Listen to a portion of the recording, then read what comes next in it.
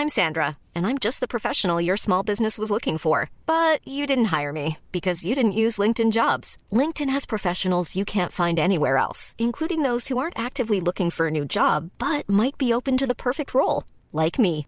In a given month, over 70% of LinkedIn users don't visit other leading job sites. So if you're not looking on LinkedIn, you'll miss out on great candidates like Sandra. Start hiring professionals like a professional. Post your free job on linkedin.com/people today.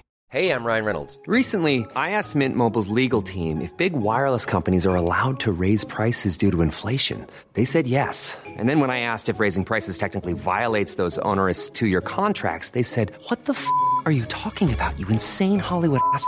So to recap, we're cutting the price of Mint Unlimited from $30 a month to just $15 a month. Give it a try at mintmobile.com/switch. $45 up front for 3 months plus taxes and fees. Promo rate for new customers for limited time. Unlimited more than 40 gigabytes per month. Slows full terms at mintmobile.com.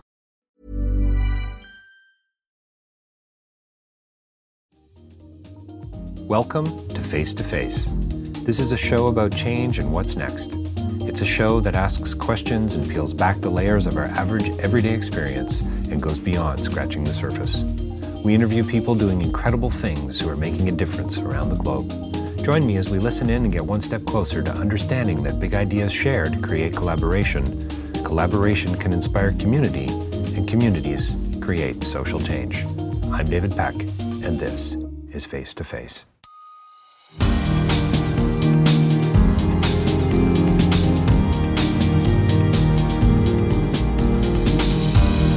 And this next interview is with Danai Elan and her film. We're talking about P.S. Jerusalem. Again, you're going to hear some noise in the background, but please, I don't think it's going to be too distracting at all because the conversation is frankly so bloody engaging. So stay tuned. It's a difficult film at times to watch because it's such a personal story about this filmmaker and her family and how she's struggling with history. She's struggling with her own understanding of what's going on in a country that she loves so dearly, and we learn a lot about their family. We get a really deep, substantive inside look. But what's really cool about this film is we see it wrapped in a blanket of good questions, of questions that peel back the layers and that go beyond scratching the surface, that are trying to get to really the nuts and bolts, I guess, of what makes us human. So again, what a thoughtful director Danai is, and I look forward to her next film. Looking forward to seeing this film again. P.S. Jerusalem, check it out. It's working on so many levels. You're going to enjoy this one for sure. Well, welcome to Face to Face, and we are joined by another very special guest today, Danai Elan. Yes. Thank you for joining us today. Thank you for having me. I'd love to be able to say direct from Jerusalem, but actually it's just from Montreal, right? Yes. Or sorry, just from Montreal. Not just from Montreal. Yeah, that's right. A little pejorative edge there right out of the gate on this Saturday morning at the 40th anniversary of TIFF. So thanks for joining us. We're here to talk, I hope, about more than just your film. Mm-hmm. I really do. And okay. By the way, congratulations and a remarkable achievement. I loved your film, and as I said before the recorder was on, I wasn't sure if you were going to pull me in, but you did within a couple of minutes. And I think one of the things that really drew me in, and we're going to have to provide some context for the listener, because I'm going to assume most of people listening to today's podcast have probably not seen it. P.S. Jerusalem is the film. It's and so I should probably talk about where we're at. We're sitting here at the Hilton in Toronto, so there might be some background noise. So we're going to both apologize for that now and get rolling. So I think what drew me in was the questions. My background in philosophy, your children. I mean, obviously the dynamic. And by the way, you have a great voice, and your narration right out of the gate drew me in. So tell me about that. I mean, is this a film about your family? Is it about asking better questions? Is it about racism? I mean, talk about a layered piece that you've created here.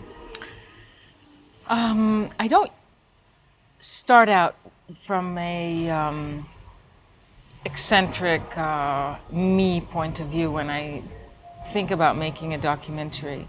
When it comes to the questions of very delicate questions of the layered and complex environment of the Middle East and of Israel-Palestine in particular, I really began feeling uncomfortable a while ago pointing the camera at other people, either at Palestinians or at other Israelis for that matter, because I realized that we were so induced with complexities and contradictions within our daily life, daily expression, daily experience, that the only way I could actually express that as a filmmaker was to subject my family to the very points that I criticize this society for. So take risks with your family, but not with others.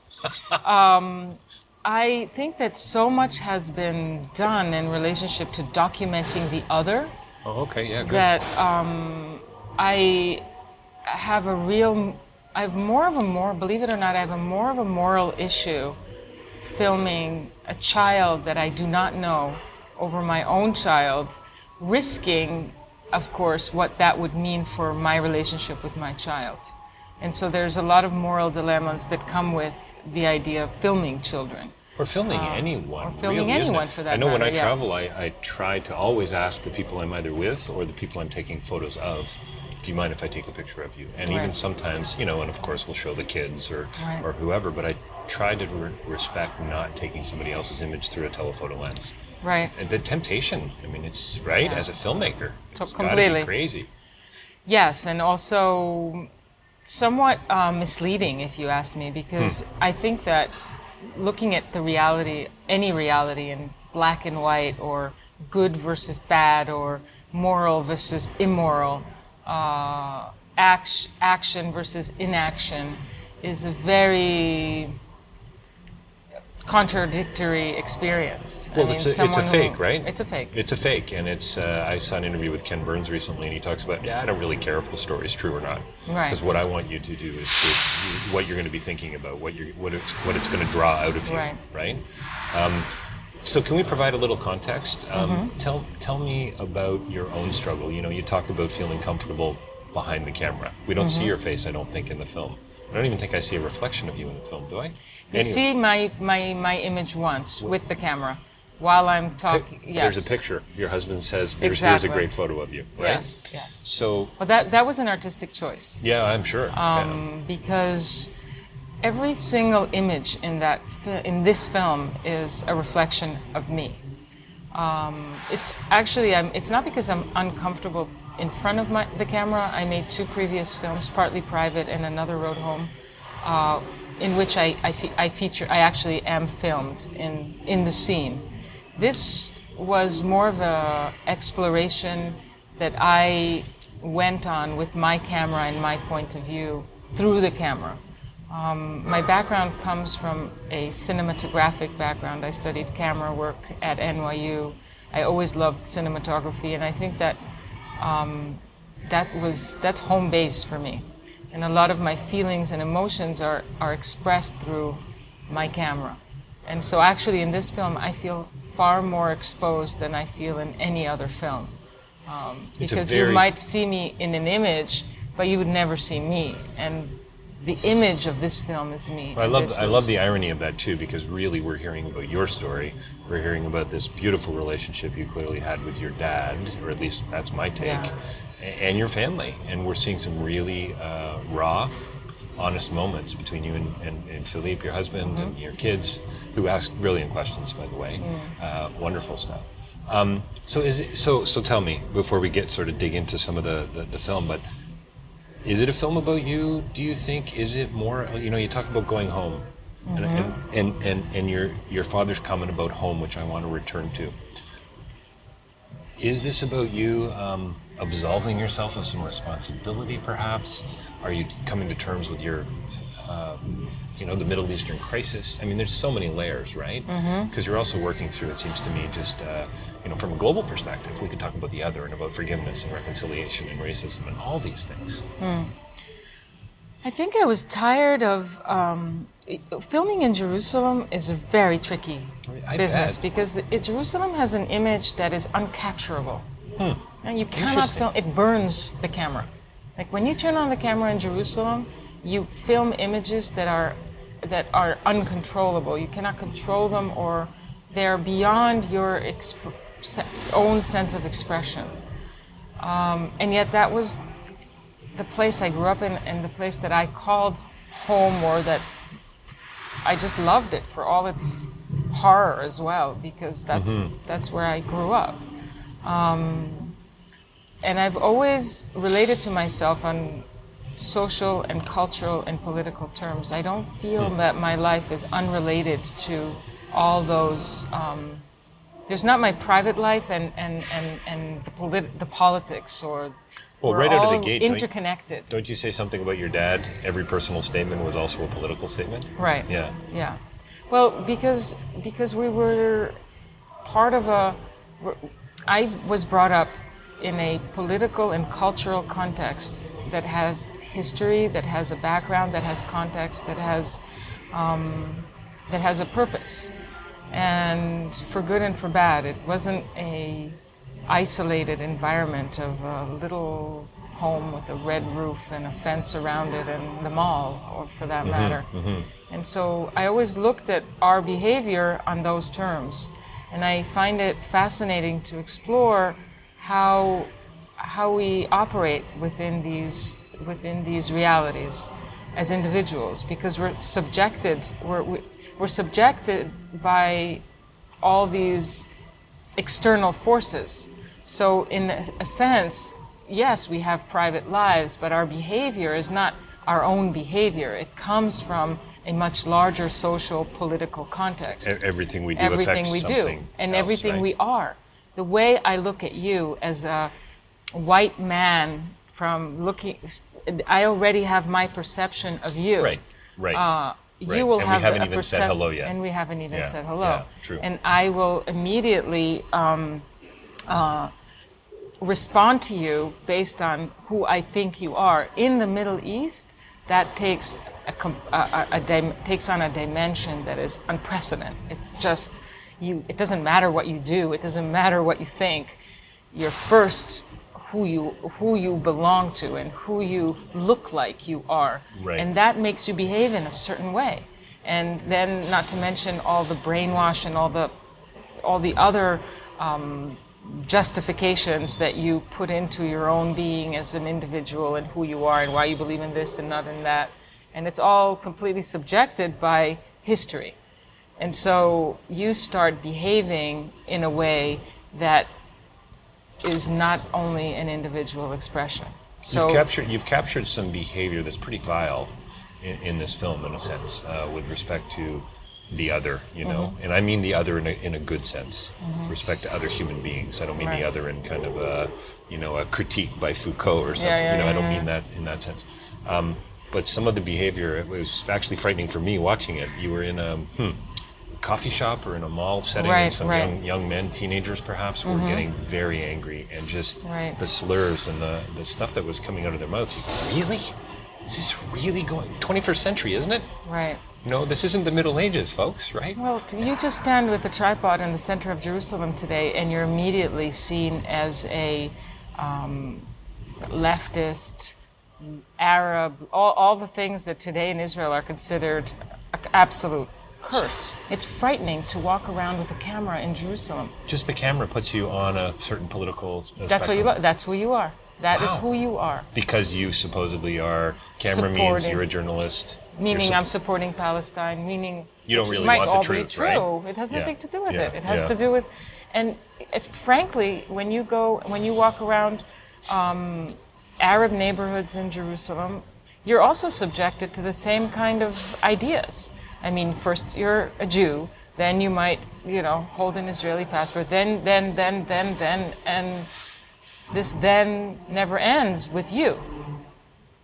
But I think I'm talking about behaviors within ourselves that basically we don't realize how racists we are, how we behave within these contexts, and that was what was interesting to me. Well, I think what is so beautiful too about the snowfall at the beginning, the snowfall at the end, and sort of framing this around your family and your children, this microcosm of potential racism, right? So this idea of if you raise a child as a conservative, right-wing, political thinker, or you go, way left, well, that's kind of what they're going to be crafted into, right? These children. Or not. Or not. And so perspective and situation and so on. And I see these angry young men, some of the things they were saying to you. Yes. Was it to you? Yeah. Oh, man. I filmed all of this. Yeah, it's just remarkable to me. But look at my son. A Jew has a soul, an Arab is a pig? I've got it down here somewhere. Yes. Something like that. I'm going to try and translate it to you. But, think about the condition of my 7-year-old son. Here he was being brought up in a bilingual, binational school, forced to choose a side because he's not an Arab and he obviously is a Jew. And if he's a Jew, what does that mean? I mean, if he's a Jew, that means that he is associated with the soldiers and with the demolitions and with all the things that his mother is showing him are wrong. Right. And I started realizing how affected he was by the idea that he really could not belong anywhere, because he figured it out by himself that only by stating that he's an American, right, he was going to survive this.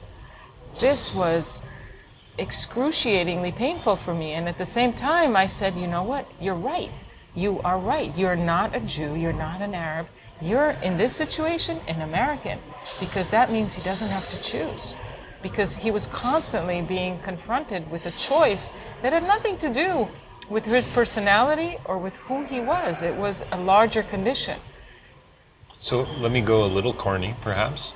At what point are kids going to start to say, are we going to start to say that we're members of a more global community, that we're members of the human race? Are we both like idealistic nutcases to think that way? Are we? Am I a Canadian? No, are we members of the human race? I mean, right. Oh, I see. You're actually right. Yeah. Yeah. Well, I'd like to think so. I'd like to think we're in this together, right? And yet, like you say, a few minutes ago, you meet me, white male, tall, thinning on top, right? And you make your judgments. And I wasn't judging. I'm kidding. It's okay. My daughter, Victoria, doesn't want me to grow any hair. I'm 50 in a couple days. And no earrings, no piercings, no tattoos, and don't grow any hair. So we've got most of those covered. The belly button ring I'm starting to get used to, though. So, yeah. So, I mean, I'd like to think we are, in this together, in a sense. And you don't want to go corny, let's all get together and in one big wide embrace. Of course there's going to be difference. So I guess what I want is similarity through difference. How's that? I think in Canada it might be possible. I don't think it's possible anywhere else. And I think that even here in Canada it's not possible, because you know what? My kid, the first thing he comes home from school here in Montreal, and he says, the French side of school hates us. Oh boy. Wow. Okay. Wow. And nice. I walk around Montreal and I am constantly the first year apologizing for the fact that I don't speak French. Right. Now I do, but I still speak with an accent, and I know that I'm never going to belong. And everybody tells me that as well. So I think there's something about the human condition that in this place that some call Israel, the others call Palestine, that is taken to an extreme. So if the first thing that my son has to say about his school and about the fact that he does not want to go onto the French side because he's going to have to because of immigration laws if we decide to stay here is, I don't want to go on the French side because they hate us, I don't know how to protect them from that. What strikes me is the division, is the separation, and you talk a great deal. In fact, you just, you mentioned it again about belonging, your kids. I mean, I certainly feel best when I'm at home, or when I'm feeling it most at home. And there's certain things I do, certain people I'm with, and I think there's something to be said there. And I think, you talk about wanting to go home.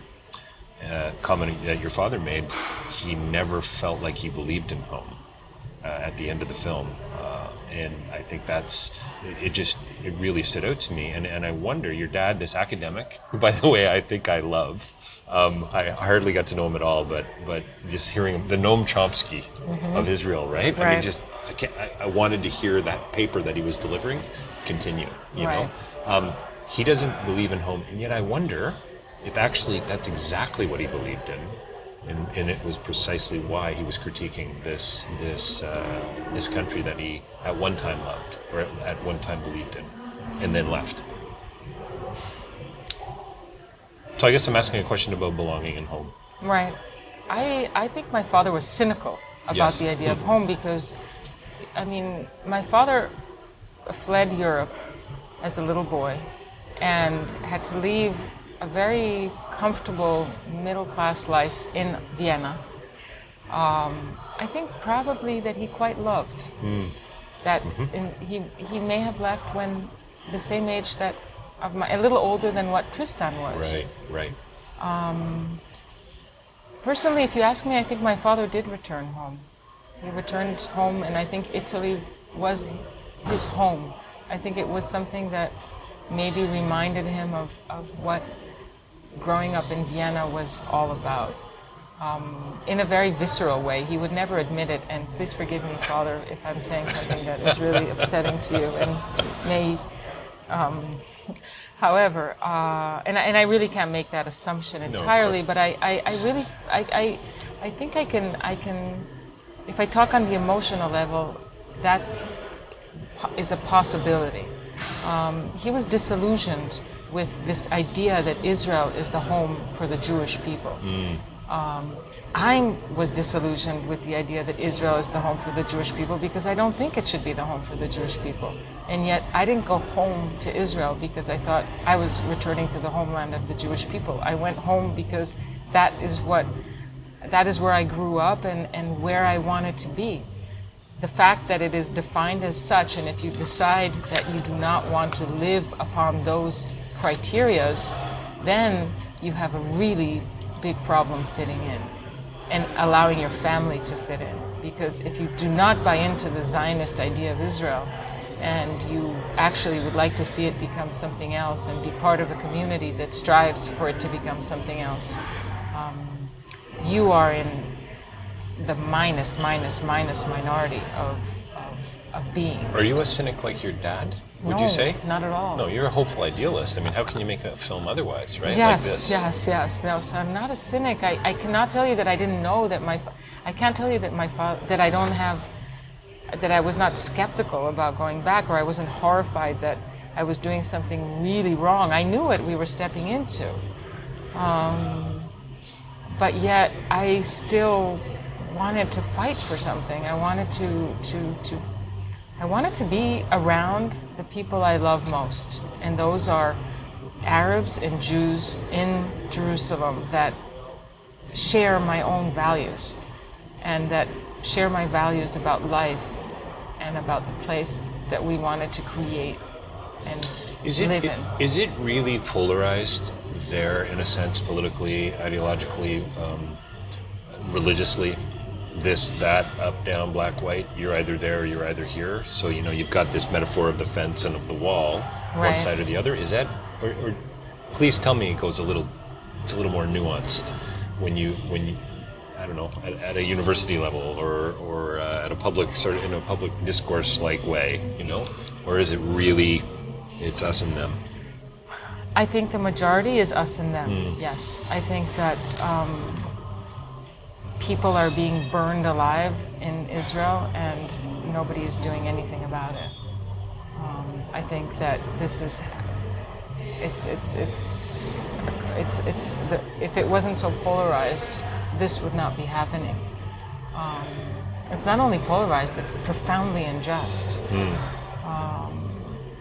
And one way of surviving in that reality is living within your own community. And then you only feel how polarized it is once something horrible happens. And then you become really scared. So there's a scene in the film, a sub sort of text in the film about a family that gets a court injunction on a space, a living room space in an apartment that looks quite lovely, by the way, from the outside anyway. So we've got a Jewish family saying, I own a part of this apartment, and then they move in. Is that what actually happened? There's this monstrous settlement at the top of a mountain in the middle of a very densely populated Palestinian neighborhood in East Jerusalem. And it used to be the headquarters of the police, and then Erwin Moskowitz, this American right-wing tycoon that buys up all this property in East Jerusalem, bought the police out. Okay? Which is and moved just... them to somewhere in the desert. Is that the next film you're making? I really do not want to make films not about settlers. No, I don't. I like making films about people I like. It sounds crazy that we bought out the police. But but that you know, it's like these absurd. This reality creates absurd situations. Right. And and the absurd situation here was that there was one home left, which the settlers didn't manage to get out.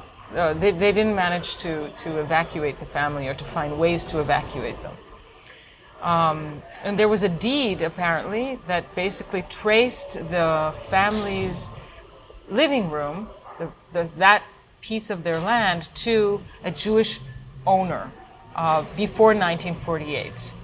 Wow.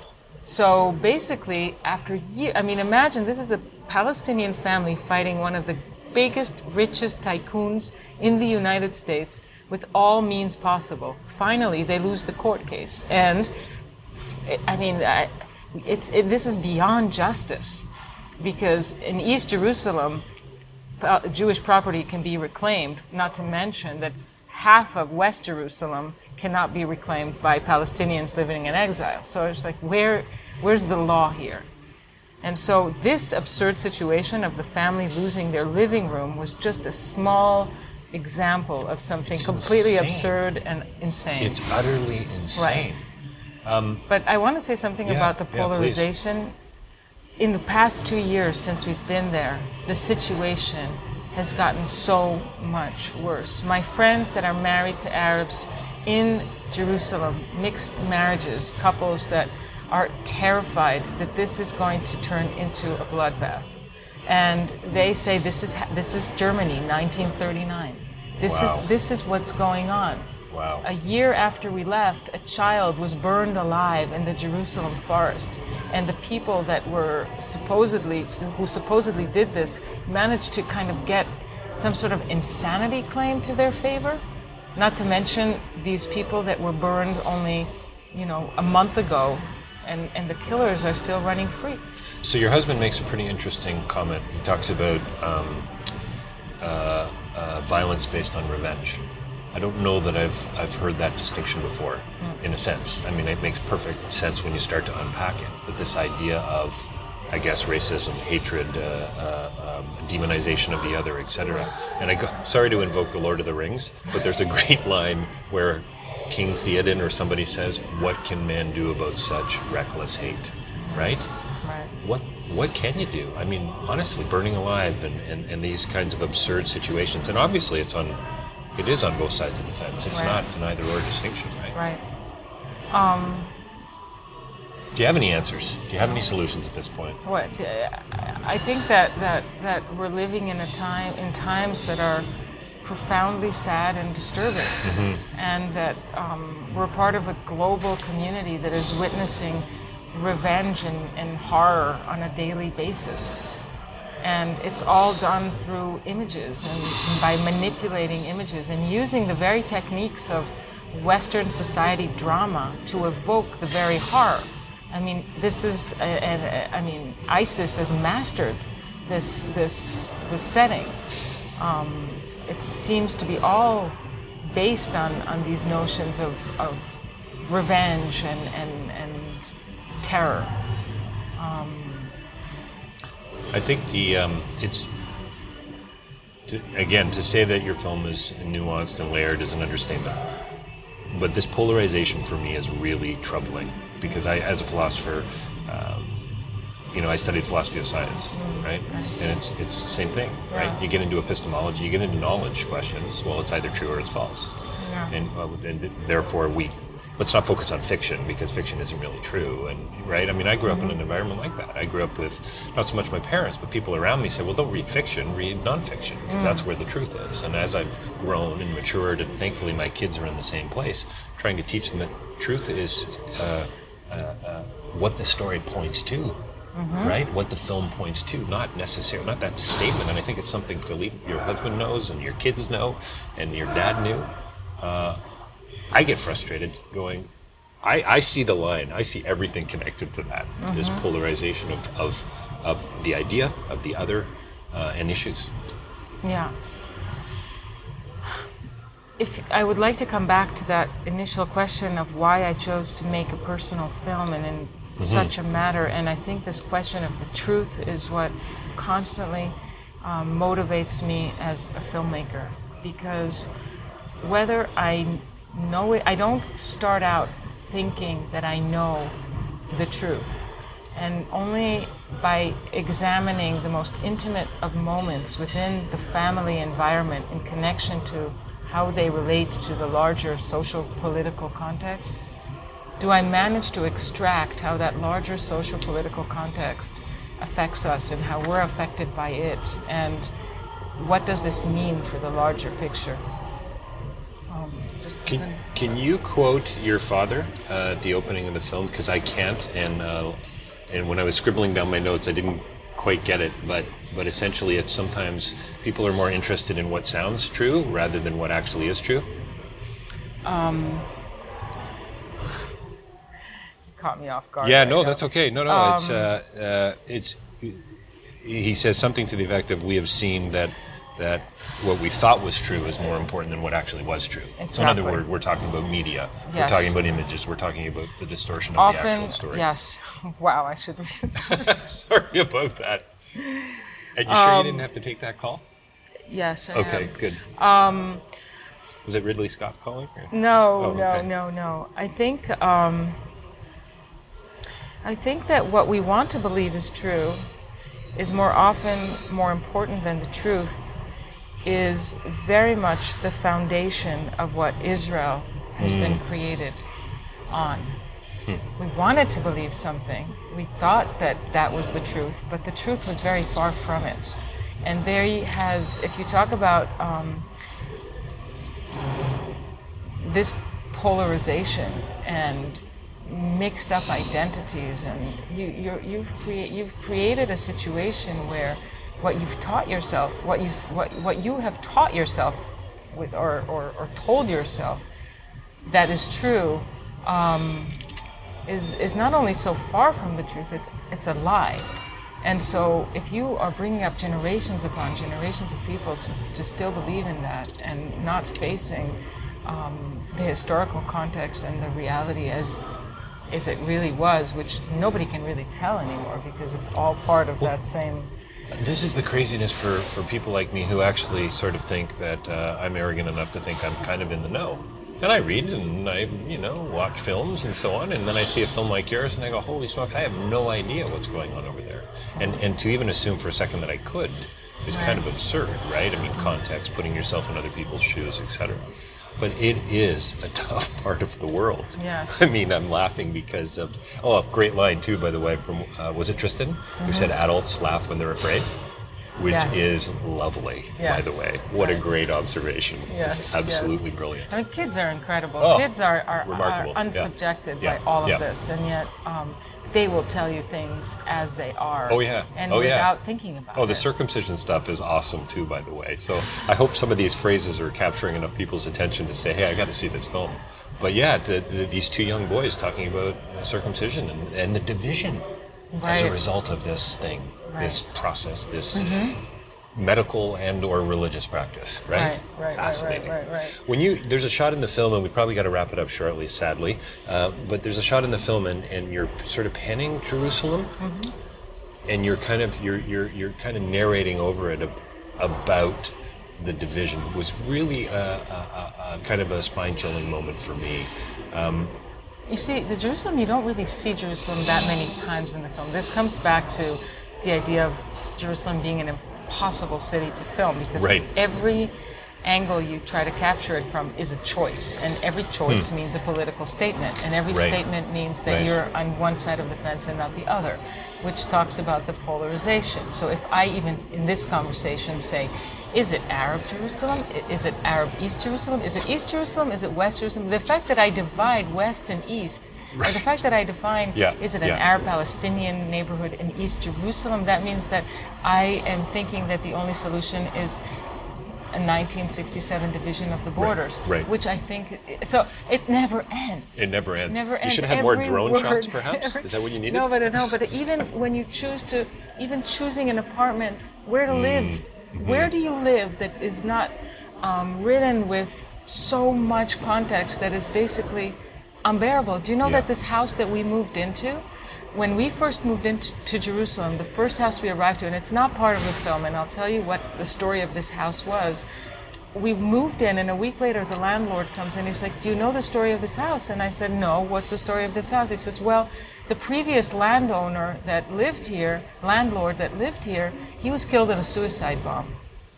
And all of a sudden, I found myself in this house in Jerusalem, and we were the new tenants living in this place after this man was dead. And I started looking at the moldings and all the plannings, and this was a house he had planned, and here we were. I felt that's when I started feeling that I was beginning to live a very unexpected and frightening reality of what it meant to bring my children into this. Unexpectedly, because I tried to choose the right house. I tried it not to be a former Palestinian house. I tried for it to be in the right side of town. I tried. And yet this and that house felt haunted to me. So I'm going to ask you a couple things. You can choose to answer any of them or all of them, depending on if you need to take that call or whatever, or we need to go. No, it's fine. But I always end my interviews with, can we do a part two? Because we're barely scratching the surface here, it seems to me. But to me, your film's a love story. It's a love story about being at home. It's a love story to your family, to your father. It's really quite lovely on so many levels and compelling, and raises so many important questions about others and politics and all that. But for me, I think I can smile because, Philippe says I think to Tristan about, and I've experienced this with my son, about the questions. And he was in some sort of loop back asking all these crazy questions. And then Philippe says, you're not asking the right question. Yeah. You're asking why is red red? Right? Right. He doesn't know how to answer the question. Well, but in this case, for me, it went, that's exactly it. We got it. And to ask the right questions, you kind of have to have a little bit of an understanding. You've got to walk in somebody else's shoes, which is why it seems to me these kinds of films are so important. Maybe I'll give a little bit of context yes, about please. this scene. Is we're in the car driving back from a settlement where our so-called son who goes to an Arab Jewish school makes friends with the only boy in the school that basically comes from a settlement, a Jewish settlement. Why there was a boy from a Jewish settlement in an Arab Jewish school, it has to do with his Russian mother who loves Arabic and basically thought that it was practically fine to bring up her son in such an environment and yet live in the settlements at the same time. This is the kind of complexity you find in Jerusalem, and this is why it's such a fascinating place. But so we're coming back, and Tristan starts asking us about the army and about soldiers and what soldiers do and why do soldiers do this and not that. And Philippe and I find ourselves in a very, very difficult situation, also because we've just come back from the West Bank and witnessed everything that goes on there.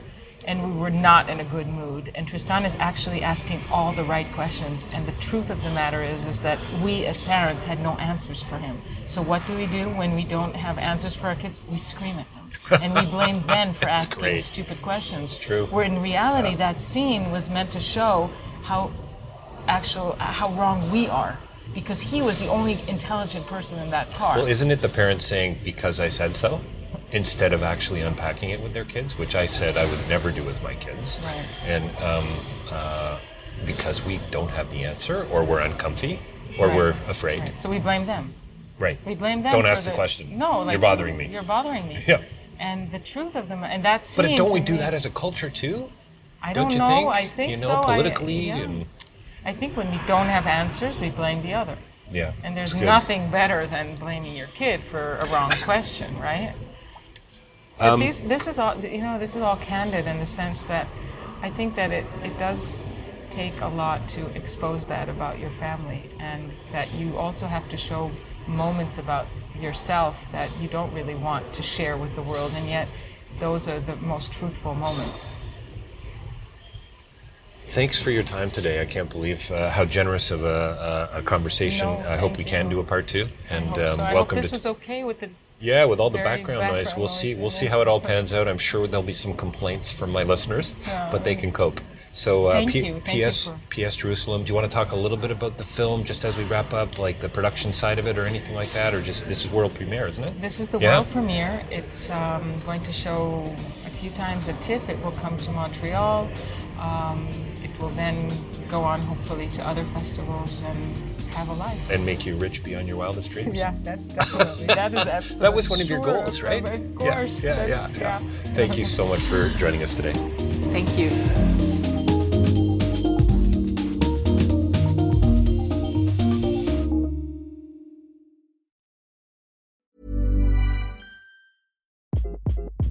Hi, this is Craig Robinson from Ways to Win, and support for this podcast comes from Invesco QQQ, the official ETF of the NCAA. Invesco QQQ is proud to sponsor this episode, and even prouder to provide access to innovation for the last 25 years. Basketball has had innovations over the years, too. We're seeing the game played in new ways every day. Learn more at Invesco.com/QQQ. Let's rethink possibility. Invesco Distributors, Inc. Hi, I'm Daniel, founder of Pretty Litter. Did you know cats tend to hide symptoms of sickness and pain? I learned this the hard way after losing my cat, Gingy. So I created Pretty Litter, a health monitoring litter that helps detect early signs of illness by changing colors, saving you money and potentially your cat's life. Pretty Litter is veterinarian developed, and it's the easiest way to keep tabs on your fur baby's health right at home. Go to prettylitter.com and use code ACAST for 20% off your first order and a free cat toy. Terms and conditions apply. See site for details. Hey, it's Paige DeSorbo from Giggly Squad. High quality fashion without the price tag. Say hello to Quince. I'm snagging high-end essentials like cozy cashmere sweaters, sleek leather jackets, fine jewelry, and so much more. With Quince being 50 to 80% less than similar brands. And they partner with factories that prioritize safe, ethical, and responsible manufacturing. I love that. Luxury quality within reach. Go to quince.com/style to get free shipping and 365-day returns on your next order. Quince.com/style.